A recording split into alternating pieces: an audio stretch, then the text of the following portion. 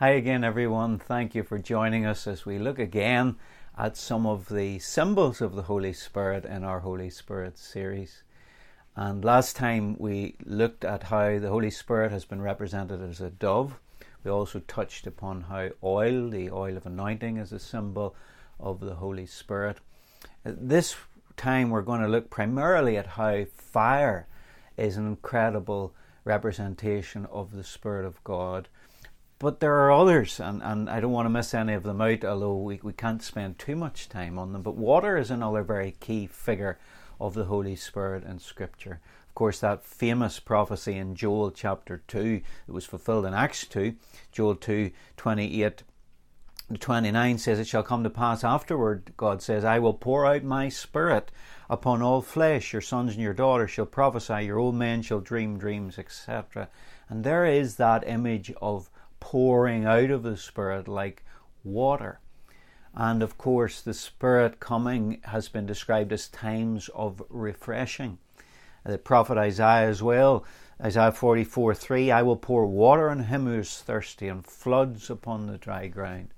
And then there's the very famous account of how Jesus in John 7:37 following, on that last day of the feast, the last day of that great feast, which of course is the Feast of the Tabernacles. And for the first 7 days of that feast, water was taken from the pool of Siloam, and it was carried in a golden pitcher and poured out on the altar to remind the Jews of how God provided for them in the wilderness.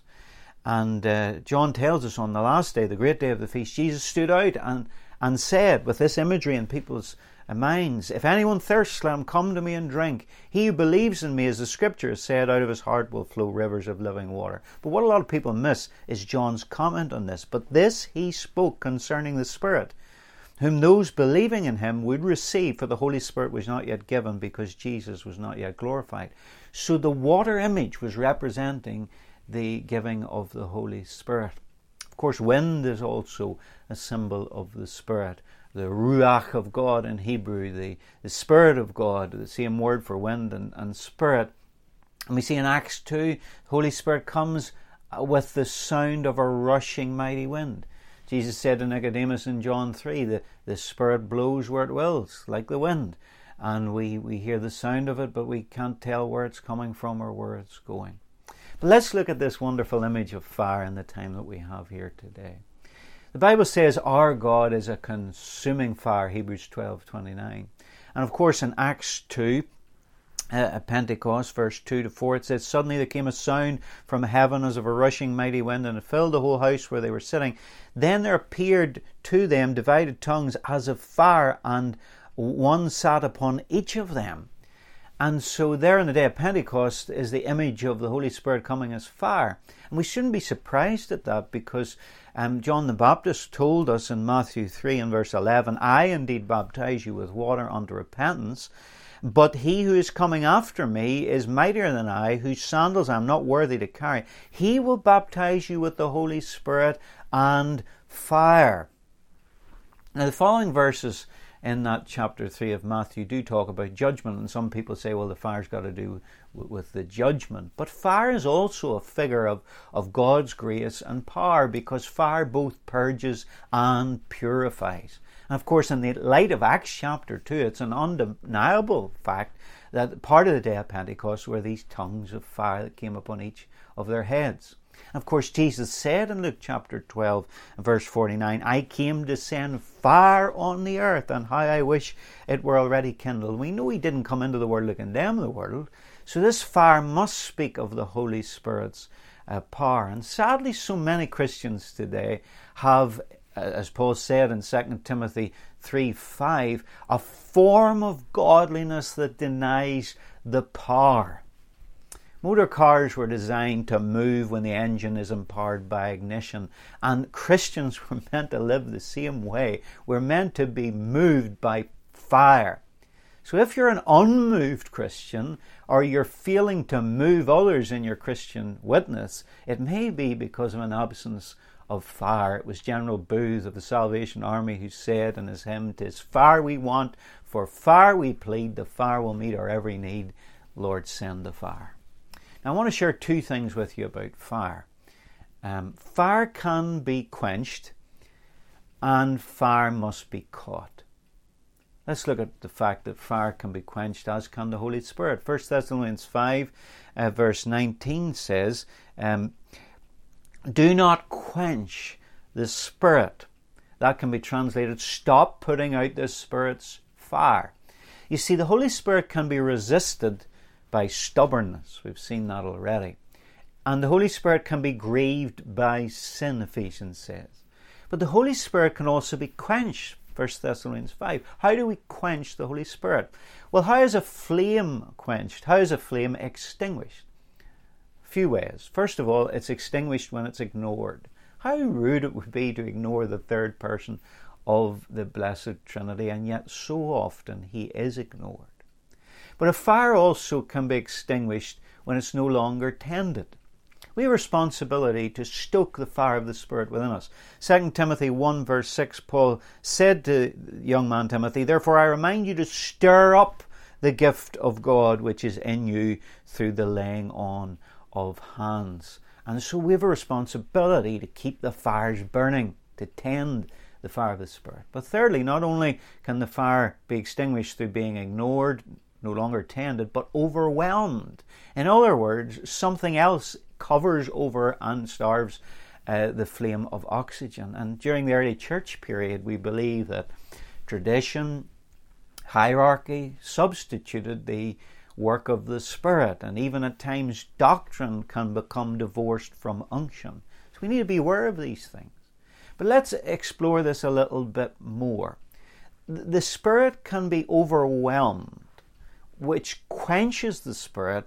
Let me give you at least 5 ways this can be, practically speaking. 1, when we will not let him operate. 1 Thessalonians 5 that we read, verse 19 says, do not quench the Spirit. But Paul goes on to say, do not despise prophecies, test all things, hold fast what is good, abstain from every form of evil. We are to distinguish the spirits, but not extinguish the Holy Spirit. Distinguish, not extinguish. And where there's no freedom for the Holy Spirit to move, when we despise prophecies, when we forbid to speak in tongues, all these things, we don't let the operation of the Holy Spirit in his giftings, etc. What we do is we put out the flame of the Spirit. There's no freedom, and we know from 2 Corinthians 3:17 that where the Spirit of the Lord is, there is freedom and liberty. So, when we don't let him operate as he should, we extinguish his flame. Secondly, our theology can also extinguish the flame. When we have contentment in our judicial possessions, and yet there is an absence of personal experience. In other words, we say, I'm in Christ, I'm seated in heavenly places, but we've shouted out the destination so many times, like the bus conductor, that we think that we've been there, but actually we're not living in the fullness of that experience. Our theology can actually get in the way. Thirdly, fear. You remember Luke chapter 11, Jesus said, if we ask for a fish, will a father give us a serpent? If we ask for an egg, will he give us a scorpion? God is not going to give us something to harm us. So there's nothing to be afraid of with the fire of the Holy Spirit only having an absence of the Spirit's power in our life. That's the only thing to be afraid of. So, not letting him operate can extinguish his flame. Our theology, fear, but also skepticism and unbelief. This is the reason why Israel wandered in the wilderness. It says that they limited the Holy One of Israel. And even in Matthew 13:58, our Lord Jesus, in his own home country, the vicinity of his own hometown where he grew up, it says he could do no mighty work there because of their unbelief. And so we see that our cynicism, our skepticism and our unbelief can extinguish the flame of the Spirit. And because we no longer believe in a supernatural God at times, that's why we no longer look for his supernatural acts or expect him. And then fifthly, we can not let him operate. We can, with our theology, overwhelm him. We can cause fear to extinguish his flame. Skepticism and unbelief can hinder his work. But fifthly, the preeminence of human wisdom will be one sure way of extinguishing the Spirit's flame. Lewis Hastings, the British explorer of the late 19th century, noted in his explorations of Africa that his guide shared an unusual sight in the behaviour of chimpanzees. And in the jungles of Angola, there were often these clearings where sticks had been carefully piled up as if to make a good fire. And when Hastings asked his guide how these things came to be there and why the sticks were so neatly arranged, he was astounded by the answer. Chimpanzees had gathered them. And in Angolan, the word chimpanzee actually means mock man. And Hastings' guide told him that even though the chimps had piled the sticks and done it well, that was all they could do because they were missing the fire. Chimps had seen men build fire for cooking and protection from wild animals, and they were able to copy men's actions in the building of the fire heap and even gathered around waiting for something to happen. But their wait was in vain because they did not have the fire itself. They could sit for hours, but they couldn't start a real fire. They needed the spark, and it was absent. And so often we as Christians, and even in our churches, we can behave like these chimpanzees, mock men and women of God. We behave as if the fire is there, but the spark is absent. And maybe our churches could be called Chimpanzee Memorial Church. The fire's not there. So fire can be quenched, and I think a large section of the Church of Jesus Christ today, even without knowing it and unintentionally, is quenching the Spirit's fire in her midst. But secondly, notice please that fire must be caught. There's a sense in which fire cannot be created, rather it's caught. Zechariah 4 verse 6 tells us, the Lord says, "It's not by might nor by power, but by my Spirit, says the Lord of hosts." His work is done by the Spirit, which cannot be created by work, might, or power. So what can we do to catch the Spirit's flame? Well, here's two things. One, provide the environment and the conditions in which the flame can be caught. And then once that happens, the second thing to do is conserve those conditions in order to continue the burning of the flame. So provide the environment and the conditions in which the fire can be caught. And these conditions are the same as salvation, because from start to finish, our Christian walk must be one of repentance, faith, and a loving pursuit of God through the Lord Jesus by the power of His Spirit. So we need to constantly be repenting of our sin in a walk of fellowship and abiding with Jesus, and believing in Him, in His love, in His grace. And by doing that, we catch the flame of the fire of the Saviour's love by the Holy Spirit. It is by faith, remember Luke 11 tells us, that we ask for this fullness of the Holy Spirit. And we must continue to persevere in that vein. And then that is also how we conserve those conditions. We don't get lit by the power of the Spirit once and that's it. But we must conserve those conditions for the flame to continue to burn. Now, I know that we receive the Holy Spirit, the gift of the Spirit, at new birth when we're born again. That's when He becomes, if you like, resident in our lives. But there's also a sense which we need Him to become president. That's what happened at Pentecost, I believe. You see, the disciples, I think, received the Holy Spirit in John 20, verse 22, where Jesus breathed on them and said, "Receive the Spirit." But they still needed their Pentecost. And so do you, even if you're a born-again child of God. You need to have an overwhelming baptism and ignition, completely submerged, immersed, and set alight by the Spirit of God, a combustion of the fire of the Spirit. Has that happened to you? Have you been born again? It's not just growing up in a Christian tradition, it's having your own experience of new birth, being born from above, where the Spirit becomes resident. But is the Holy Spirit president? Is He in charge? Is Jesus Christ Lord of every area of your life? And does the Holy Spirit come to invade every room of your being? Has He filled you body, soul and spirit? Have you had your Pentecost? Have you had this baptism of the Holy Spirit and fire? And others will come and see you burn if you have. A man who has experienced himself and taught the infilling of the Holy Spirit was asked by a clergyman on one occasion, "Are you telling us that you have the truth and we do not?" And he replied, he said, "No, I'm not saying that." And he thought about a way of explaining the difference between individuals and churches who operate in the fullness of the Holy Spirit's power and those who do not. And suddenly he found himself thinking about an appliance that he and his wife had bought when they moved to their new Dallas home.